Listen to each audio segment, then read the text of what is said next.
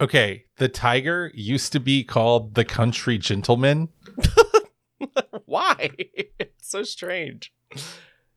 You know when something happens and like it's not necessarily inherently offensive, but it's just weird and you're like, why are you so weird? Why? That's just weird. And not in a fun, like, exciting way. That just feels weird. A country gentleman.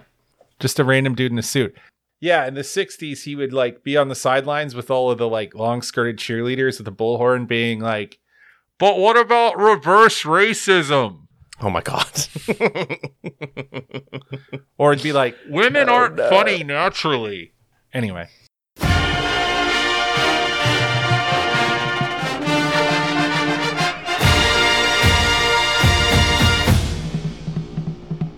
This is Chapel Bell Curve. I'm Justin. And I'm Nathan. And today we are previewing the homecoming match against the Vanderbilt Commodores. If I could roll my R's, it would be much more impressive to say out loud, but, you know, it is what it is. I am very excited to get into this episode very soon, but before that, we have some housekeeping. Nathan, tell the people at home what they could do to join our burgeoning community of Patreon members, right? You want to hit them with it real quick? Yeah, so there are two ways you can get integrated into this just most misfit of Island of Misfit Toys that is our Patreon community. You can go to patreon.com/Chapel of the Bell Curve, and for a little as $1, you can get access to our Discord, which is a wretched hive of scum and villainy, but I mean that in the most loving, best way. Right now, as we are recording this, we have some patrons on our Discord listening to us live, talking crap about Clemson's mascot as we record.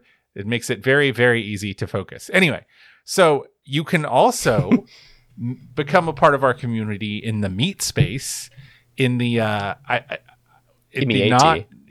non-metaverse, when we do a meetup. We're going to have a meetup this weekend on the occasion of UGA's homecoming festivities. So the big event that I will be at on this Friday, October 14th, from 5 to 7-ish, we will be at Creature Comforts.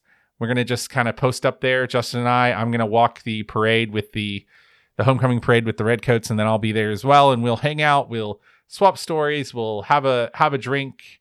We'll exchange goodwill and greetings throughout the year or whatever. And then the next day, we will meet again before the game at approximately 12:30. And we will put the specific time up when we get that on the schedule. On the 15th, on the Tate Center Bridge for the Sousa Show, you can come see my little adopted children play their instruments and make beautiful music. Then you can see Justin at All Good Lounge starting at 3:30 for a little bit of a viewing party. This is a real, special opportunity to meet everyone. We think that this community is basically the best part of this stupid podcast, and we are really excited and hopeful to meet as many of you as we can. So please come to any or as much as you can of our events this weekend. MEET. Yeah. Meetup. Our meetup events in the MEAT space. Okay. In the MEAT. But also other housekeeping piece, just real quick before we get into the meat and potatoes, the MEAT and potatoes of this episode. We say meat a lot. Wow. Next week is a bye week, so we are going to be having a Ask CBC episode, and we would love to have your questions. If you have questions about the season so far, the team, our upcoming season, whatever it is you have for us, we would love to answer those questions for you on a special Ask CBC episode. You can get those questions to us on Twitter at #AskCBC. Just throw that onto your tweet. You can email it to us at chapelbellcurve@gmail.com. You can slide into these DMs because both of our handles are right there on the show notes of whatever podcast you are listening to currently. No question is off limits. It just might not make it the show due to time or because, maybe we just don't want to. But we'll try our best. So hit us with some questions. We'd love to hear them.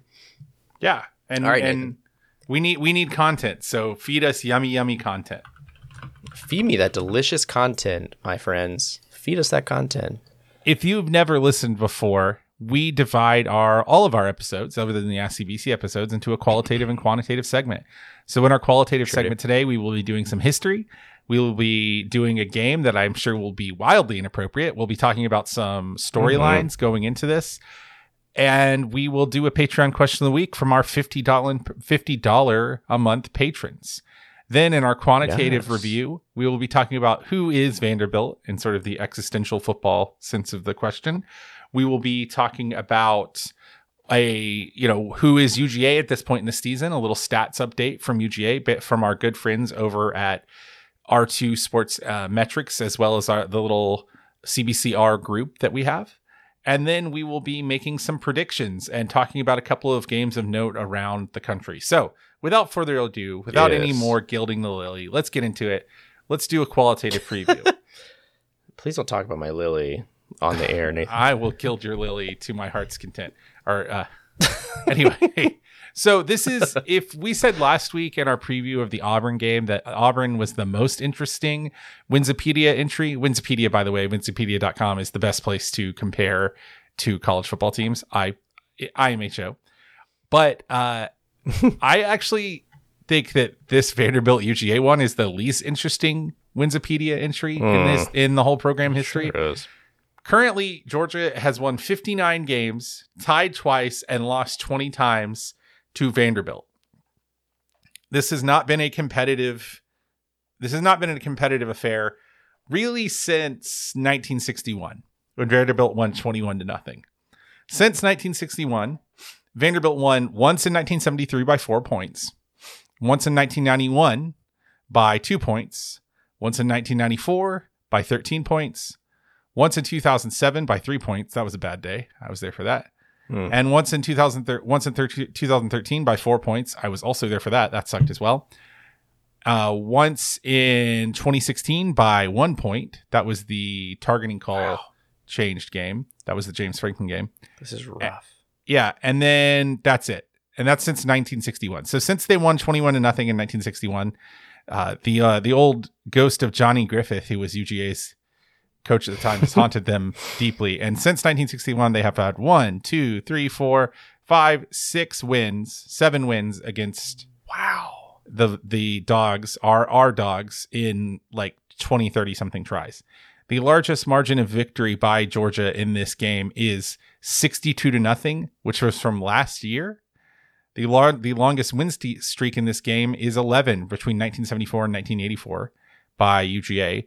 The largest margin of victory by Vanderbilt in this game is 47-0. Would you like to guess the date of that game? The year of our Lord, 1901. Correct. Yeah, 1901. I'm looking at the sheet. Vanderbilt under Walter Hudson Billy, in quotation marks, Watkins. What a name. In Nashville, beat Billy Reynolds and his Fighting Bulldogs. Well, I guess they might have been the GOATs at that point. 47-0. This is not a competitive rivalry, and it never really has been for any extended amount of time. So far as I can tell, Vanderbilt has beat UGA more than once in a row, 3 times. They beat them in 1911, 17-0, and then 1912 in the aforementioned 46-0, which was the second highest margin of victory. So that's once. They beat them in 22, 12-0, and then in 23, the 1923, that is, 35-7. And then between the year of 1956 and 1958, they beat them 3 times in a row. So this has just not been close, right? And so the history of this game, there are some games that UGA considers to be sort of quote unquote little brother games that have actually historically been quite competitive. So for instance, like Georgia Tech has had chunks and like pieces of dominance throughout their, their time playing Georgia. And in fact, like Georgia Tech ruined Georgia's season intentionally several times. So even though we think of Georgia Tech as being sort of the quote unquote little brother, Georgia Tech still claims more national championships than UGA and more conference championships than UGA. Right. So that has at some point historically been a competitive rivalry. Georgia has never really had a competitive rivalry with Vanderbilt. And, So if the tenor of this comes off as somewhat dismissive of Vanderbilt, it isn't because I have anything against the boys in black and gold from old Nash Vegas. It's just because the history of this series tells us that this is not going to be a competitive game. And the stats tell us, and our storylines and what we know about these two teams tell us that this isn't going to be a competitive game. So to that end, let's talk about some history, something that I actually find interesting. I would love to, because this team has so much history. This university has so much history. So let's start with the namesake. Love it so much. Let's start with the namesake of the university and also the namesake of the football team. The Vanderbilt Commodores are the Commodores, so named after Cornelius Vanderbilt, Vanderbilt, who was the original Commodore. This is gonna happen a lot. I'm so now, sorry. Here's the thing about Cornelius Vanderbilt. He has some positive qualities, but he wasn't even a Commodore. He was never in the military. Not even a little bit. He got the nickname Commodore because he was in shipping, right? But I will say that I, by God, hope that someone who is my contemporary describes me the way he was described contemporarily by one of his rivals. Do you want to read this off in an old-timey Southern accent? Oh, my God. I would love... Thank you so much for this gift. Contemporaries, too, often hated or feared Vanderbilt, or at least considered him an unmannered brute. While Vanderbilt could be a rascal, combative and cunning, he was much more a builder than a wrecker, being honorable, shrewd, and hard-working. It's kind of like a Southern... like Christopher Walken there for a minute. I apologize for the mission drift.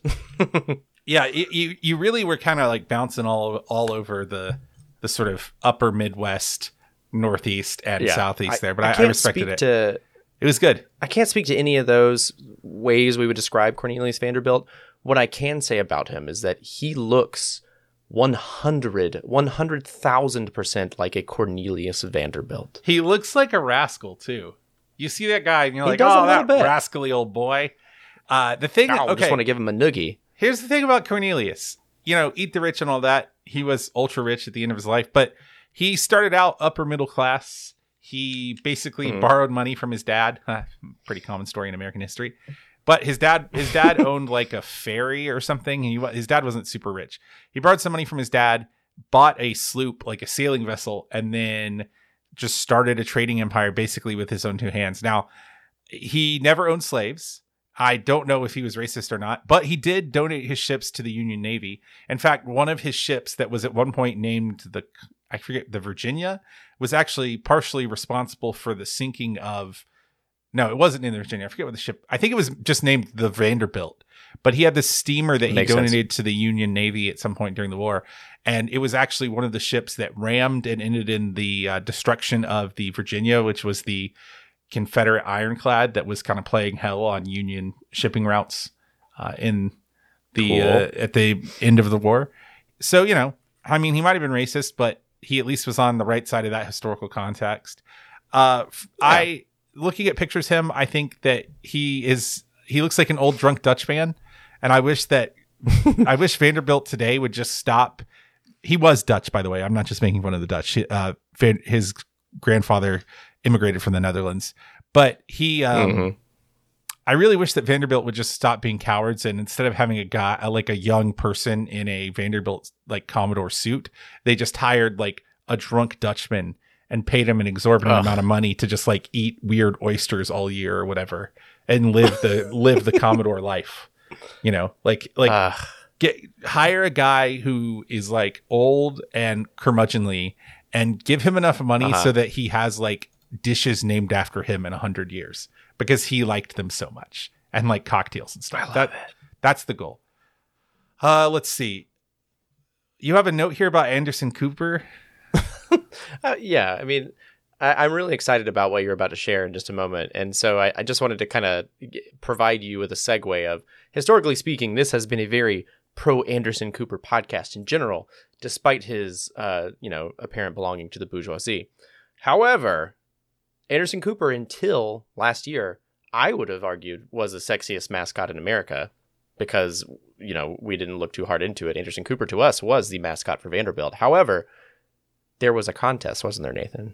There was a contest, and in a combined contest that involved like some rankings from a panel of judges and a fan vote, Mr. Commodore was named one of the sexiest mascots in America this August. So the fan vote was won by 2 mascots, one of which was Willie the Wildcat. The other one I'm going to talk about in a second. And then the highest rated one among women was the Duke Blue Devil. The Blue Devil. The Duke Blue Devil. And then the winner of the fan vote overall was the Army Mule. And I didn't know that Army had a mascot. I didn't even know that they had like an animal associated with their program before today. But the first suited Army Mule is just like, and we're not yucking yums here. This is just someone's persona. No. This is a mule. This is like, a himbo. This is a mule with like suspenders and a 6-pack. This is a mule that and like the smirk. Don't forget the smirk. Yeah, this mule like sexily cuts wood on TikTok. What's going on with that? I know we're pretty far afield from UGA Vanderbilt, but like, God, how did someone in the production of this game? How did no one say like, "Hey, this is too sexy"? How did no one? There wasn't a single woman in that room when they made this suit. Or it was all women. Okay, yeah. It's one or the other. Yeah, for sure. The new conspiracy theory. All right, so I'm upset that looking at this list of top 10 mascots, I'm upset that the Yukon mascot is called Jonathan the Husky. Like, it just feels it's like the most too many converging like mishmash of pieces. Well, it's also the most like Connecticut thing I've ever heard in my life. Mm-hmm. We found a husky and we've named him Jonathan. He comes to brunch with us. We think we'll go up north a little bit and pick some apples later on, just to get out of the house. They even let us inside. They don't make us sit on the patio. Kinley and Madison are going to be at their new boarding school this year. Let's go over some storylines for this game. Let me hit you with some of these and tell me what you think about them and if you can give some context for them. You ready? Mm-hmm. All right. Does UGA actually give a shit about the canceled game in 2020? And in parentheses we have here, because a section of Twitter does, and that was a long time ago. Yeah, so I don't think UGA does care. I don't know if you remember this. Like, the UGA Vanderbilt game in the height of the pandemic was rescheduled a couple of times and then ultimately canceled. There is a part of UGA's fan base that is still kind of butthurt because that was supposed to be senior day. Now, on the one hand, I totally get it. Like, it is a manifestation of how COVID sucked for a lot of people. Now, someone missing senior day is the least thing that I would worry about in the ways that COVID sucked. But I get that college football in 2020 was a place where people could go to have some sense of normalcy. So I get all of that. And I understand people being like I wish that hadn't happened, or that sucks, or I'm a little butthurt. That's all fine. But in the year of our Lord 2022, post-national championship, apparently there are some people that think we should beat like Vanderbilt like 80-0 or something. Like, and I thought we already did that. Wasn't that what we did last year when we beat them 62-0? Mm-hmm. The body's already dead.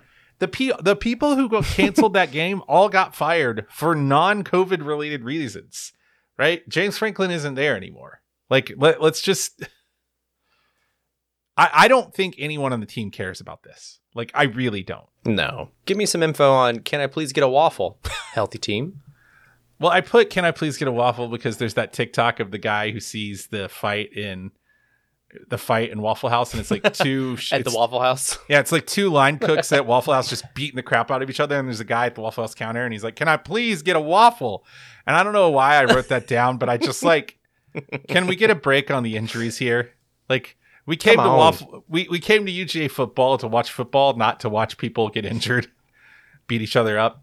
That is a storyline that matters because there are, not maybe for this game, but for the rest of the season, because there are a lot of injured players on this team. You've got, minor injuries, like Stetson Bennett has some kind of shoulder thing. We talked about that in the Auburn review. Mm-hmm. You also got people like several starters. A.D. Mitchell, Arian Smith, who would be a big contributor, is missing. Kendall Milton has some kind of groin injury. Eric Gilbert has something going on. We've got a lot of people who are missing games for various reasons. And I think that matters for this game just because it will be interesting to see how much that ends up affecting the depth of this game. How much do those injuries affect how much UGA can substitute throughout this game, right? Because normally if you had a team where you had fewer injuries to starters, you would expect this would be a game where you would see the second string in like maybe the second quarter or at least the beginning of the third. But can UGA afford to do that with these injuries? Where can they afford to do that? Where can they not? I think that is a storyline that matters. So a few other pieces here. We have, can UGA's offense click in the first half? This is, of course, referring to the last few games where we've just kind of had a mess of what's going on, y'all? What are y'all doing over there? What's happening? And this matters because I don't want to tip anybody. I don't know if you guys might not know this, but like Vanderbilt's not a good team, and they're particularly not a good team defensively. They're just pretty bad. So this is a game that UGA should be able to score basically as many points as they want, even with the injuries. Now, Vanderbilt is better coached than they have been in the past. There's no doubt about that. I like what Clark Lea's doing. They gave Mississippi a good run for their money for about 2 quarters. They were tied at halftime. So I get it. But like, this is a team that UGA should put away in the second quarter. And finally, can we pad out those havoc plays? This is something that UGA, I feel, is traditionally not, I would say, I wouldn't say great at, but it's not something we get like a really high percentage rate in the first half of the season in the past few years. So what are you feeling here?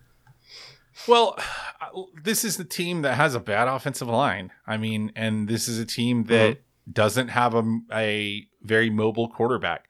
So I'm having, like, if UGA is going to have a big sack game where it has just piles a bunch of sacks and tackles for losses and interceptions, outside of the FCS games and, the non-con games, this is the game to do it in, right? So, and it's not that really matters. It's just like I want to see some fireworks, baby. I got to be there for all 4 quarters. Like, show me something.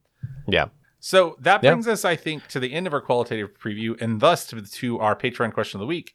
This is submitted by Ben and Abby, who are our $50 patrons, who they get their own little segment every week where they get to ask us any random question they want. So this week we have a cinema question, and a question I would probably need your help answering, and I'm excited. I'm excited to help answer. I have 1 or 2 of this, for this. So Ben in particular asks, what are your top 3 horror movie recommendations that most people might not have seen? Oh, this is that's the part that I'm like, that might not have seen. So I'll start by saying that for me, horror films are like, I feel like that is subjective to an extent. There are horror genre films, but I feel like part of horror is like, what do you find horrifying?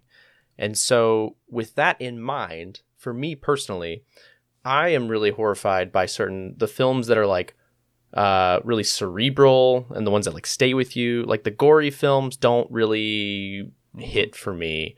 The like jump scare films don't really hit for me. I guess the cheap scares, they don't really hit for me. They feel more like an action film. But the ones that really hit for me are the ones that days later I think back on and I'm like, oh, they meant like it was a metaphor for whatever, or they were talking about that. And, and so those are the ones that really stick with me. I have to think about the 3 that have stuck with me that people haven't seen, though.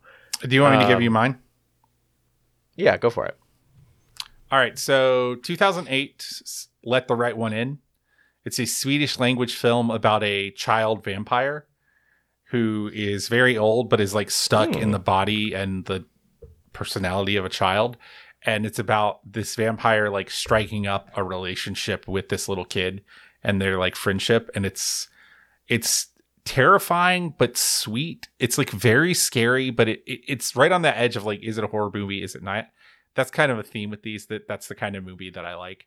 I'm not really interested in the fear side of horror. I'm interested in more of the exploration of the unknown side of horror. It's sort of one of those it's one of those places where horror intersects with science fiction, this idea of like the novum, the thing that is totally new. Another one I like is 2009's Jennifer's Body, which is like it was, I think, Diablo Cody's maybe first full film or whatever. She worked on at least. Yeah, Cody worked on Juno, I know, and then I think she worked with like Jason Reitman or whatever. But it has Megan Fox, Amanda Seyfried in it, and it is about a demonically possessed high school girl who kills the men in her life, and her best friend, the best friend of the not the demon, but the girl that the demon is wearing, trying to like basically save her friend. And it is in many ways like a feminist masterpiece, and it's very good. It is not. Yeah. It is also not a traditional horror film. And I guess I have 4. And then my third one is Tucker and Dale versus Evil, which is like a reverse of the horror trope. It is not as scary as this, but it has a little bit of Cabin in the Woods, which is also a very good movie, where it's like sort of a subversion of the horror trope where the two creepy rednecks are just like property owners whose property these kids stumble onto and happen to start dying on, much to their horror. And it has Alan Tudyk in it, who is just remarkably good as a like sort of southern redneck for a guy who is not from the South. It also has, I don't know if it has anybody else famous in it, but I do know Alan Tudyk is just a tour de force as a redneck there, a hillbilly or whatever. Let's see. And then I guess my number one, and this is a popular-ish movie. I mean, it's like an A24 movie, so like I guess a lot of people have seen it, but The Witch. The Witch is one of my favorite movies ever. It's also probably my favorite horror movie and that's been made in the 21st century. It is about a Protestant or Puritan. You've not seen The Witch? Oh, it's amazing. Okay. You never seen The Witch? Also, we gotta watch this. Also, a feminist masterpiece. It came out in 2015. Okay. And it's got Anya Taylor-Joy. What am I doing? In it. Yeah. It's dude. Ugh. How have you not seen The Witch? Oh my God, it's so good. I don't know. And it's in 1630. Okay, so there's a couple of things about it. It's in 1630, set in 1630 New England, which was the year after the Salem witch trials, which happened in 1629. And it's about this family led by this like really crazily religious zealot father who moves his family out into like the woods, the hinterlands, like into the wilderness outside of their town or whatever to like get away from evil, because he thinks that like the world is corrupting his family. And it's about how he becomes, it's just about like there's a witch in the woods, basically. Yeah. And it was made by Robert Eggers, I believe, is the director. It was his directorial debut. He also made The Lighthouse, and he directed, I think, The Northman, which is like it's from this year. It's like basically, I don't like this play. Why am I blanking on? Oh, it's like Hamlet, but Vikings or whatever. But it is so. It's such a fascinating movie because it's like highly historically accurate in terms of just like the technology of the day and how people are dressed and just like how they live their lives and the chores that they do.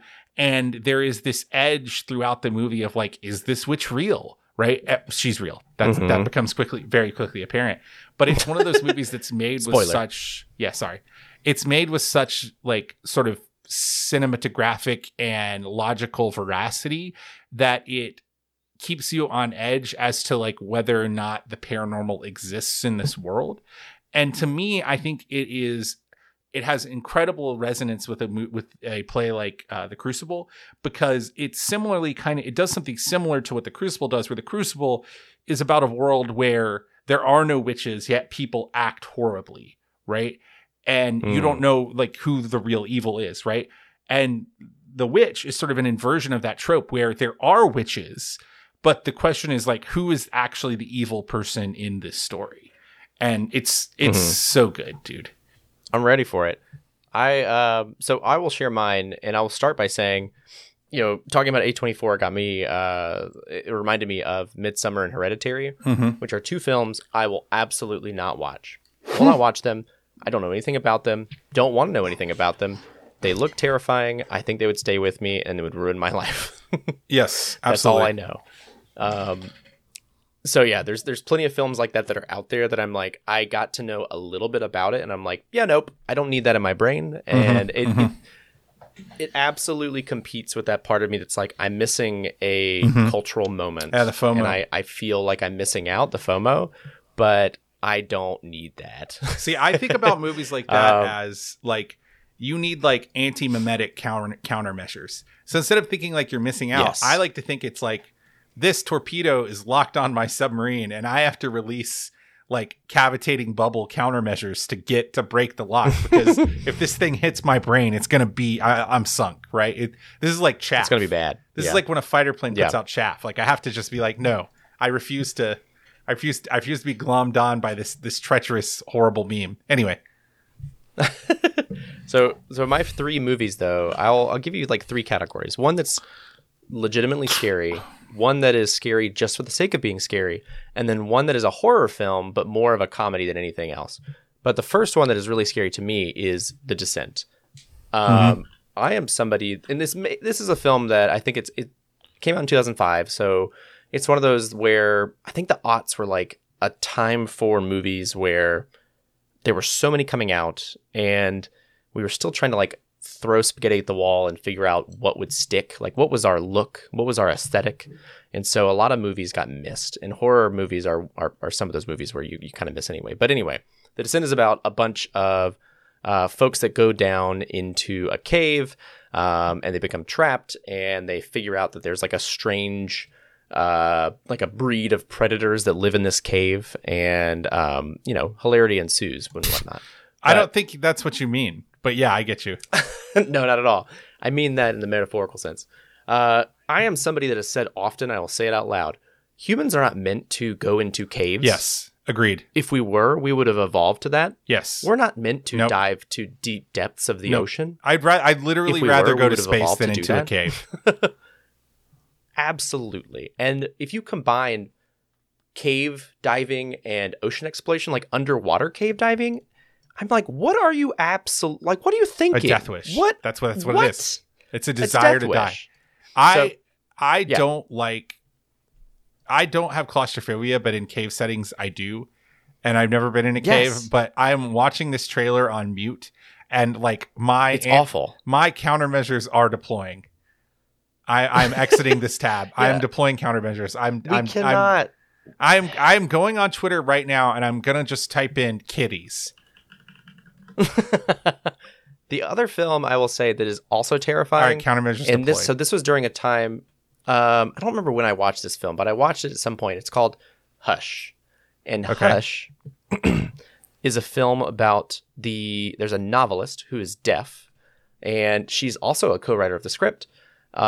She is just living her life and living in her little home in the forest, and somebody shows up with a creepy mask and wants to kill her.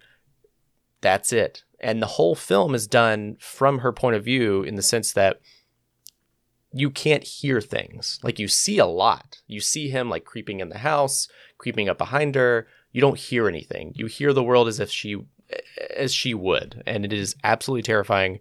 That's all the setup you need. It's a quick 90 minutes. Go watch it. I believe it's still on Netflix. If not, then go find it. Also terrifying. Final movie is, I followed this one when, like, in the early days of the internet, when I still had AOL online. John dies at the end. It is a movie that was based on a book that was based on a web manuscript that was like edited over time and over time and over time. And you had to know somebody that had the torrent to download the book, or you had to be a part of a forum to get the actual book, because so many people were making edits to this book. And it reminds me a lot of like Stephen King, because there are some actual horrifying parts of it. And like Stephen King in the way that like House of Leaves. Yeah, I was about to say it's very Stephen House King. Of Leaves. Yeah. Yeah, very House of Leaves. And then Douglas Adams' Hitchhiker's Guide to the Galaxy. Like both of those things put together. And it's just very weird. And it makes you kind of question things as you go. But I remember reading the book, or the online book, like as it came out. a little bit at a time, and it was kind of like a fanfic at the time where people were like, keep writing this. Please keep writing this. This is really good. Please keep writing this. And this is like one of those things that was really formative for me in high school because it came out before I got to high school, but it didn't finish until I got to high school. And so I kind of got to follow that along in forums and sort of like piece my way through. It's really good, y'all. And I would encourage you to try and find the original manuscripts online. The movie is not as good. However, it's made better if you've read the book. And I will stand fast to that, forever. But anyway, those are my 3 movies, I would say. Man, this is a really good answer. Yeah, I think so too. I'm going to watch The Witch. Let's watch it. Yeah, let's find a time let's watch The Witch. This is a very good question from Ben and Abby. Thank you so much to our patrons. All of our patrons, but Ben and Abby in particular. And if you'd like to get your question answered, you can get on Patreon and give us that $50 pledge if you feel so moved. All right, so let's get into our quantitative preview there, my good Hell man. Yeah, brother. Flamio, my hot man. So, who is Vandy? So, they are bad, but competent on offense. They're not even competent. They're just like not a garbage... A garbage dumpster full of raccoons having sex on fire bad, right? Offensively. But they are that bad on defense. On defense, they are like 2 dumpsters in a tornado filled with raccoons that are on fire and fornicating. But that tornado has been spun out of the top right quadrant of a Category 5 hurricane bad. They're pretty bad on offense. They're 56th in total EPA. They are 10th. Basically, the only thing they're good at offensively is that they are actually pretty good at finishing drives. They're 10th in points per opportunity, but they only have 32 total opportunities so far this year. They're good for 78th in the nation. So they are successful when they get inside of the opponent's 40, but it just doesn't happen very often. They are 58th in EPA per play offensively, which is whatever, fine. But they are 124th in defensive total EPA, 120th in EPA per play, 124th in EPA against the run, 102nd in EPA against the pass. Those are both per play numbers that have been filtered for garbage time. They don't pass a lot. They're 102nd in passes per game, but they're okay when they do pass. They kind of have that like Service Academy triple team kind of thing where when they pass, they hit bombs, or not bombs, but they're successful. They do run a lot, but they're not very good at it. They're 102nd EPA per play when running. They are led by quarterback AJ Swan. He is done okay this year. He took over from Mike Wright, who was benched in favor of Swan, and he's looked better. He is 0.27 EPA per play, 60% completion percentage, 808 yards, 8 touchdowns, no interceptions since he's taken over, which is good, but not good enough to really make them do anything better than 2 and 3 on the season. Their best wide receiver is Will Shepard. He has 34 catches for a 64% catch rate, 435 yards and 8 touchdowns this year. Good for a 0.76 EPA per play. That's pretty good. Ray Davis is their sort of workhorse back, 0.02 EPA per play. That's not good. 60 carries for 239 yards and 2 touchdowns. So at least it's positive. They're not good, man. They're not good at all. They're bad. Now, I want you to help pick me off the floor because you have picked out some things that they do well. Yeah. I will say, here's some here at Chapel Bell Curve, we have a culture of gratitude, and so let's celebrate some of the wins that Vanderbilt has, and I'll say why these are important in just a moment. But this is what they do well, and it's the little things, it's the details. It's just funny because typically you figure out the big things first and you figure out the details later, but it seems like Vanderbilt has somehow done that in reverse order. For instance, they've only had 4 turnovers in 6 games. They've had no interceptions. I do think that's honestly because they rarely throw the ball. However, those 4 turnovers they were only from running backs and folks that had the ball in running plays. They are tied first nationally, yes, first in red zone conversions. Vanderbilt had converted all 21 of its red zone attempts into points, 17 for touchdowns and 4 for field goals. For comparison and reference, Georgia is 5th there. They have a perfect kicking record. They average only 45 penalty yards per game. And so all of this put together, like if you can, like the converging piece of all of these like details, I think what it tells us is that this is a team that's coached really well. And this is something you and I were talking about off air. And I think that if it had better talent and Vanderbilt was a team that had better reach and just more sort of focus on the football program as a whole, they might be a real contender in the conference. But it is what it is. It's Vanderbilt. You know, they're a private school. There's less than 7,000 students. They just have less reach. They have, you know, less investment into this program. They get by, you know, and that's kind of what I feel is sort of where the program. But how do those numbers and you know, sort of concepts make you feel? I mean, I agree with the idea that they're better coached than they have been. I mean, Clark Lee has a pretty good reputation. He was previously the defensive coordinator at Notre Dame. Notre Dame. Under Brian Kelly. And he came here as he's a Vanderbilt guy. He went to high school outside of Nashville at this like pretty like football powerhouse, kind of prep powerhouse. He played at Vanderbilt. He's come back here. He is like a Vanderbilt man, born and bred. He took Barton Simmons with him, formerly of, I think, 24/7 Sports, is now his player personnel director. Not ironically, but interestingly, Barton Simmons actually was, I think, went to high school with Clark Lee. So that's all a long way of saying that, like, it's interesting. Like, this is a Vanderbilt team where the results haven't been there, like you said. But this isn't a team that is like in the Bobby Caldwell era or at the end of the last coaching administration, where they just are not just bad, but seem kind of listless. This is a team that has 2 wins on the year. They have played competitively with pretty good teams. They were tied with Ole Miss going into halftime. And yeah, they haven't been able to close those out into wins. But I do think that, like, you know, Vanderbilt adjusted expectations. They're doing what they needed to do.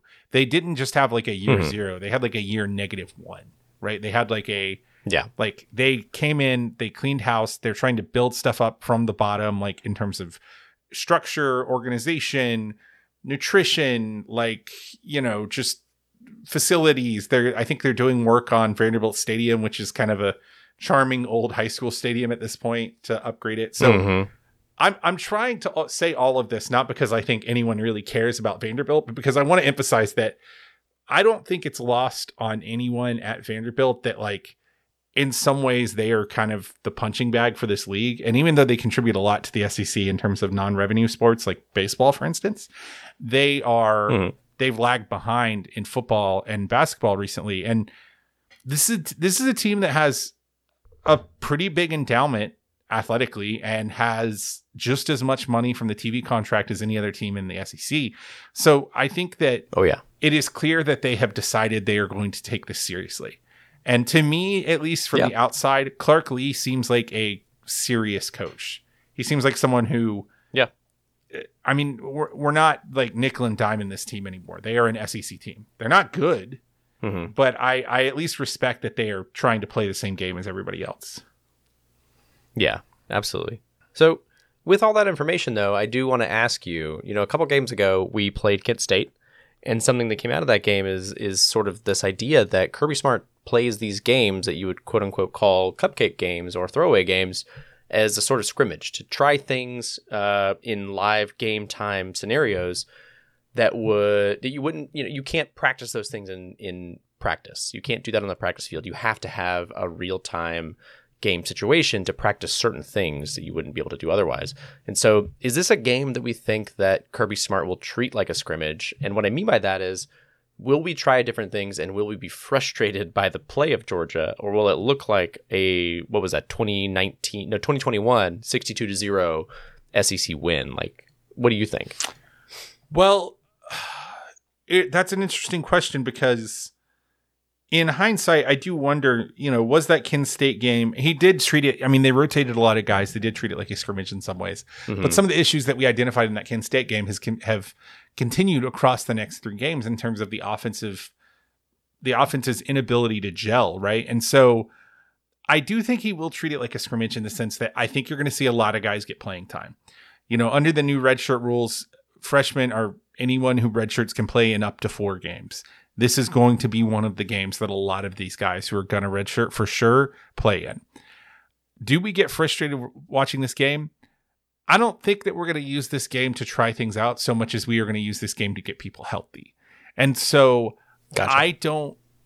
know. I mean, I think we can cover. The spread is giant, but I think we can cover the spread. Yeah. But I don't know if we'll take that cover all the way to the end of the fourth quarter, because I do think that from Kirby's perspective, and I think this is a totally logical idea, that as soon as the game is not in doubt, whether that's 35-0 or 35-3 or whatever that number is that he has in his head, you want to take out as many people as possible, because the goal of the next 14 days, basically going into the Florida game, is to come into that game as healthy as possible. Right. And so we talked in the Auburn preview about how I think Graham Coffey has suggested, and I've seen some other people talk about this, that maybe the trust is not there in the quarterback room outside of Stetson at this point. And so that's actually like a question that I have in terms of like how do we treat this game from a management perspective, is like, how long does Stetson play? Because he's hurt. His shoulder is bothering him. Shoulder injuries suck. I guess, don't trust your backup quarterback. So what is the string on Stetson look like? Is there a score we're going for? Is he going to come out in the second half at all? It's something. It's probably the storyline that I find the most compelling from this. What else do we want to say sort of about the stats of this game? I know we're pretty proud of this Georgia team at this point, as far as what it is they're producing, despite sort of the eye test saying otherwise in some ways. Yeah, but what else do you want to kind of say about this team? I do think, we just talked about like who is Vandy, and I want to take a moment to talk about who UGA is at this point in the season, because we're 6 games in, we're halfway through, and let's be honest, 3 of those games have been incredibly frustrating for a variety of reasons, right? And I think that kind of blinds us to the fact that this team is very good. And so at this point, CBCR2 currently has us third. We are 3 points behind OSU and 1 point behind Alabama. Our offense is elite, 9th in offensive EPA, 1st in success rate, 11th in line yards, 7th in havoc allowed, 2nd in rush EPA, 28th in pass EPA, 6th in standard downs, 16th in passing downs, 27th in points per opportunity. Win the lowest national rank of any of your offensive stats that you care about is in the 20s. That's a good offense, right? Yeah. This defense is also overperforming so far as I can tell. 8th in defensive EPA. I think so too. 10th in success rate. 31st in explosiveness surrendered. Looking at you, Keely Ringo. 19th in stuff rate. 10th in line yards. 16th in rush EPA. 4th in pass EPA. 8th in standard down EPA. 16th in pass down EPA. 10th in PPO. Points per opportunity. These are that is a team that is at worst the 3rd best team in the nation, and I honestly think you can make an argument for 2nd. So, yeah, just I want everyone to just like check in. I know this is the quantitative preview, but I would like everyone to just check in with their feelings right now. Look inside of yourself. Let's do some sort of actualization. Let's do some. That's not really cognitive behavioral therapy, but let's use some. Let's do a little therapy exercise where we just describe how that makes us feel. These past few games, I have felt frustrated as a fan, right? But I think it's important for us to look at these numbers and say, how should we actually feel? Well, not should. We can feel however we want. Our feelings are totally valid. But if we look at the stats, what do those stats tell us that is different from the way that we feel, right? Yeah. We're checking the facts. Yeah, we're checking our facts. And the facts tell us that this is a team that is still in the college football playoff hunt, right? Nothing about that has changed. Are there some things that we're like, oh, good God? Sure. But this is a team that has everything at once in front of them. And we spent a long time as UGA fans saying, well, I guess if this team loses and this team loses, then we win the rest of our games. We could still go to the SEC championship. So I think it's just worth pausing at the halfway mark and saying, that's not where we are, right? Like, we're in control of our own destiny. It is a cliche to say we're in control of our own destiny, or to say there's a lot of games we're still playing, and those are cliches because they're true, right? But if you want it said more succinctly, UGA is in the race. The way the college football playoff works with 4 teams is that if you take a loss, you're either out of the race or close to it, and there aren't a lot of teams who are legitimately in the race, and UGA is one of them. So. What do you want to see in this game? Like, what are you looking for when you're at All Good Lounge? What am I looking for our viewing party? When I'm at the All Good Lounge, meeting up with all of our lovely patrons, my patrons.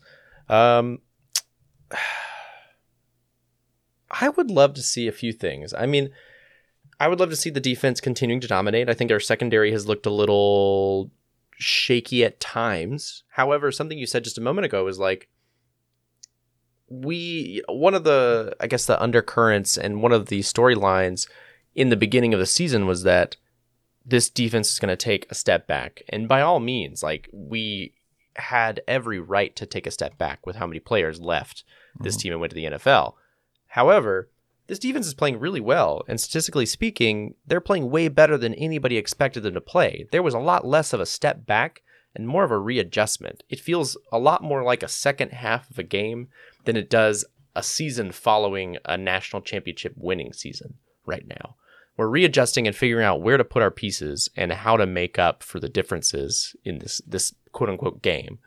And so I would really just like us to continue figuring out sort of that defense, figuring out the secondary, figuring out sort of, it seems like Ringo is somebody that teams are sort of playing strategically against at this point because they see him as a real threat.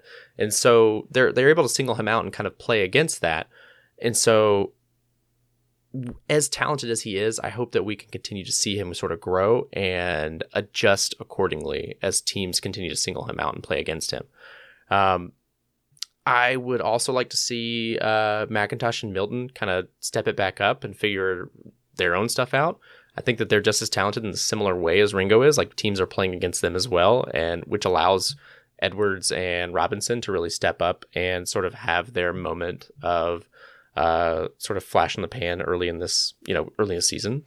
And so that's really exciting, but I would love to see all the running backs continue to get that sort of those reps and continue to have that growth. I would love to see the team get up quickly and to put starters away as quickly as possible. And that's something I know you have in here as well, but I think I actually, without even looking at your notes, I think I may have said everything you have notes here for as well. Good job. I'm so sorry. No, we're in lockstep. No, that's... No, I feel the same way. I was not looking at these, I swear. No, it's fine. But tell me more about what you kind of hope to see. I mean, obviously, you always say, like, oh, we want to see no injuries. But, like, genuinely, if we win this game... no injuries. If we win this game by... I think the line right now is 38.5. I don't care if we cover. If we win this game by 20 points and no one gets hurt, great. And yeah, are people going to bitch on the vent or whatever if we win this game by 20 points instead of 40? Sure. Fine. But if I have to choose between everyone's healthy and we win more comfortably, I'm choosing everyone's healthy. We are at a point in the season where we just have to stay healthy. I would also, you already kind of talked about this, but let's get this offense going, right?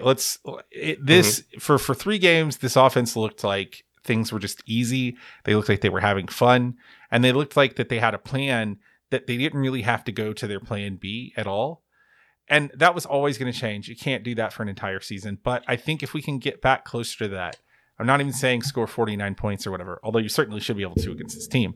I'm just saying, like, if you just have an offensive plan that looks like it works. And you know what? For everything that went wrong in Auburn against Auburn in the passing game, it was very clear that UGA was like, their defensive line cannot run with our offensive line. We are going to run the ball down their throat until they choke on it. And the game was never really in doubt. That is an offensive plan that worked, right? And so I don't need things to look easy. I don't need it to be perfect. I just need to see an offensive plan where it's like, we don't feel like we're flailing around, right? And there are a lot of reasons why that's happened. Some of them are injury related. Some of them are just teams giving us their best shot, whatever. But that's going to be the case every week. So it's like, come out against an opponent that you outman. You're just getting off the bus, you outman them. And put it to bed. Drop the clutch. Put 28 or 30 in the first half and then get out of there. But do it in such a way where you're executing something that makes sense. So, do you want to make some predictions? This is a big spread. Mm-hmm. I just got to start with that. Like, the Vegas odds say that UJ should win this game by 38.5 points. The SAM model says that UJ should win this game by 42.5 points. That feels like too many points. And I felt that way last week about the the Auburn game. And then we came out and we beat the spread, which great. Like, that's kind of how I felt about it at the end of the game. I was very apathetic. Like, yeah, great. I feel so great about it. I'm so glad. It did not look like that was going to be the case in the first half. Second half, they came around and they really figured it out. But 30.5 points is a lot of points. And I feel in my gut that it will happen. And I'm going to predict that it will happen in just a moment. But if at the end of this game we do win by the very least that many points, I will feel much better about the way that this offense is clicking and figuring things out. And so I have UGA at 48 and Vanderbilt at 6. And I guess that's what I'll stick with. I think there's a great chance that we'll shut them out, but I'll give them 6 because we might be figuring things out. We might be putting starters away sooner rather than later. I think we're going to put starters away sooner rather than later, but this team is better than it was last year, but I still think this is probably a shutout. Mm-hmm. I think defensively, this team, we talked in the Auburn review, which you should go listen to if you were not, about how Ladd McConkey, when you have a guy who can run with him, it sort of devalues his effectiveness pretty quickly because he works when he can get space, right? We've talked about how Stetson Bennett is way worse when he has pressure in his face, right? If you think about all of the things that a defense could do to UGA's offense to make it not function, Vandy doesn't do any of those things, right? And you talked about how Vandy hasn't turned the ball over a lot because they've been running the ball a lot, right? But I don't think that is enough to really do anything to stress UGA's defense in the same way that I don't think that their defense can really do anything to get UGA off plan. Now, look, UGA's been playing with its food this year. They might do that again They might do that again this weekend, but I feel like heading into a bye week, UGA has, since things really started to turn around under Kirby Smart, Georgia has been pretty good at just sort of crock-potting an opponent to death. And, there are going to be times probably... That's a good way to put that. Yeah, I mean, I don't think this is going to be like a sear on a grill. I think this is going to be like Vandy goes into the crock pot raw with a bottle of Rotel and like some spices or whatever at noon, and you eat it at 8. Like I think it's going to be one of those things where it's like we're up by some amount of points, like in the 20s in the first half. And then at some point it just is like, oh, Vandy is like falling apart off of the bone. You know what I mean? Whoops. Like Vandy is now fork tender. And so I'm calling this 42-0. I think cut it with a spoon. I think we're going to boa constrictor this team to death. I think we're just going to lay on them. And then I think that as soon as we can, even if we don't take Stetson out, I think that we are going to just have a steady dose of, can you consistently tackle 4 different 4 or 5 star running backs? And the answer for almost the entire league and most of the country is no. And I don't think Vandy is any exemption. So I'm going to say 42-0. All right. I love it. What are some other games around the league that we're excited about seeing and thinking about? I think one of them is pretty consequential for us, the Alabama-Tennessee game. Yeah, I mean, this is the game of the week. It's happening at 3:30, unfortunately, during our game. It's a big one. It sucks because I'm kind of like, well, I really would like Tennessee to take a loss here. But we have this as an Auburn 31, UT 25 game. That is our CBCR square, our CBCR Sam does. That is CBCR 2 Sam. And to me, that feels about accurate. I feel like Alabama is going to win, but not comfortably. And if Bryce Young plays, I think Alabama has sort of the X factor in the game. But Tennessee's good. And I think if you're a UGA fan who cares about the teams we're about to play, you should try to watch this game as much as you can. Yes. Clemson, you have a note here about Clemson was only favored by 3.5 points against Florida State. So you got any thoughts on that? Yeah. Yeah. Like, just how far the mighty have fallen, I feel, is how I feel about Clemson right now. Like, Clemson keeps winning games, but in a shit conference, y'all. And we all know that, I know.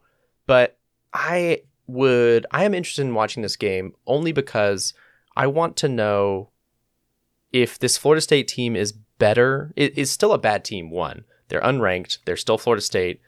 This might be the best. This is how I see it, I guess. There's one of two directions this is going. Clemson continues to get worse, as we have noticed over the years, or this is the best Florida State team we've seen since Jimbo Fisher left. I'm curious to see what happens, what that looks like. I don't think Clemson finishes the regular season without a loss. And I'm looking forward to when that finally happens. I thought it would be the North Carolina State game. I was wrong. Maybe it goes to one of these weird games like Florida State or whoever, random team is left on their schedule at this point. But yeah, what are you thinking? Yeah, I mean, if you adjust your expectations for DJ Uiagalelei from he's the next Trevor Lawrence to he's just a pretty good college quarterback, he's been better this year. Mm-hmm. He's been a pretty good college quarterback. He's fine. Yeah, so I don't know, man. I think, what is his name? Verse, that guy Verse, who's a former D2 prospect or whatever, or not D2, but he's a former FCS guy who went to Florida State. He's a really good pass rusher. I think he's going to have to get into DJ's face because I tried to say his last name and we already went through that last year. Uiagalelei. I got it. I'm trying. Yeah. He's going to have to get in Uiagalelei's face because he has proven so far in his career that if you get him off his spot and you make him change his launch angle or you make him uncomfortable, he just can't complete passes, right? Now, when he's in rhythm, he looks pretty good, especially he has this year. I think this game is going to come down to, can you get a hand in Clemson's quarterback's face? And if you can, I think Florida State's got a chance. I think Clemson probably wins, but you're right. I think it is interesting how those, it's one of those like families are always rising and falling in America kind of things. It's like in Nathaniel Hawthorne, like, dynasties are always dying and living in college football. Oh, yeah. You want to see us right out? In front of our eyes. Yeah. Sorry, Dabo. So, yeah, this has been Chapel Bell Curve. You can find us on iTunes, Google Play, and pretty much anywhere else you can subscribe to a podcast. You can get in touch with us on Facebook by searching Chapel Bell Curve, email at chapelbellcurve@gmail.com, and on Twitter and Instagram at Chapel Bell Curve. No .com there. But if you like what you heard today, why don't you go over to wherever you listen to your podcast, give us a rating or review, and just let people know what you think of the thing, because that helps us a lot. And if you'd like to support the podcast, you can check out our Patreon at patreon.com/ChapelBellCurve. And, just come on and join, as we said before, this burgeoning community.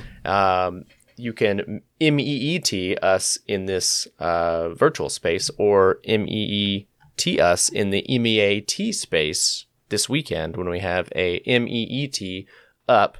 My God, why did I commit to this bit so you really did it. This homecoming weekend. So come out and see us.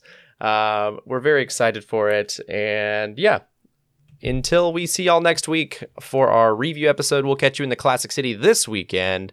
And until then, go Dogs. Go Dogs.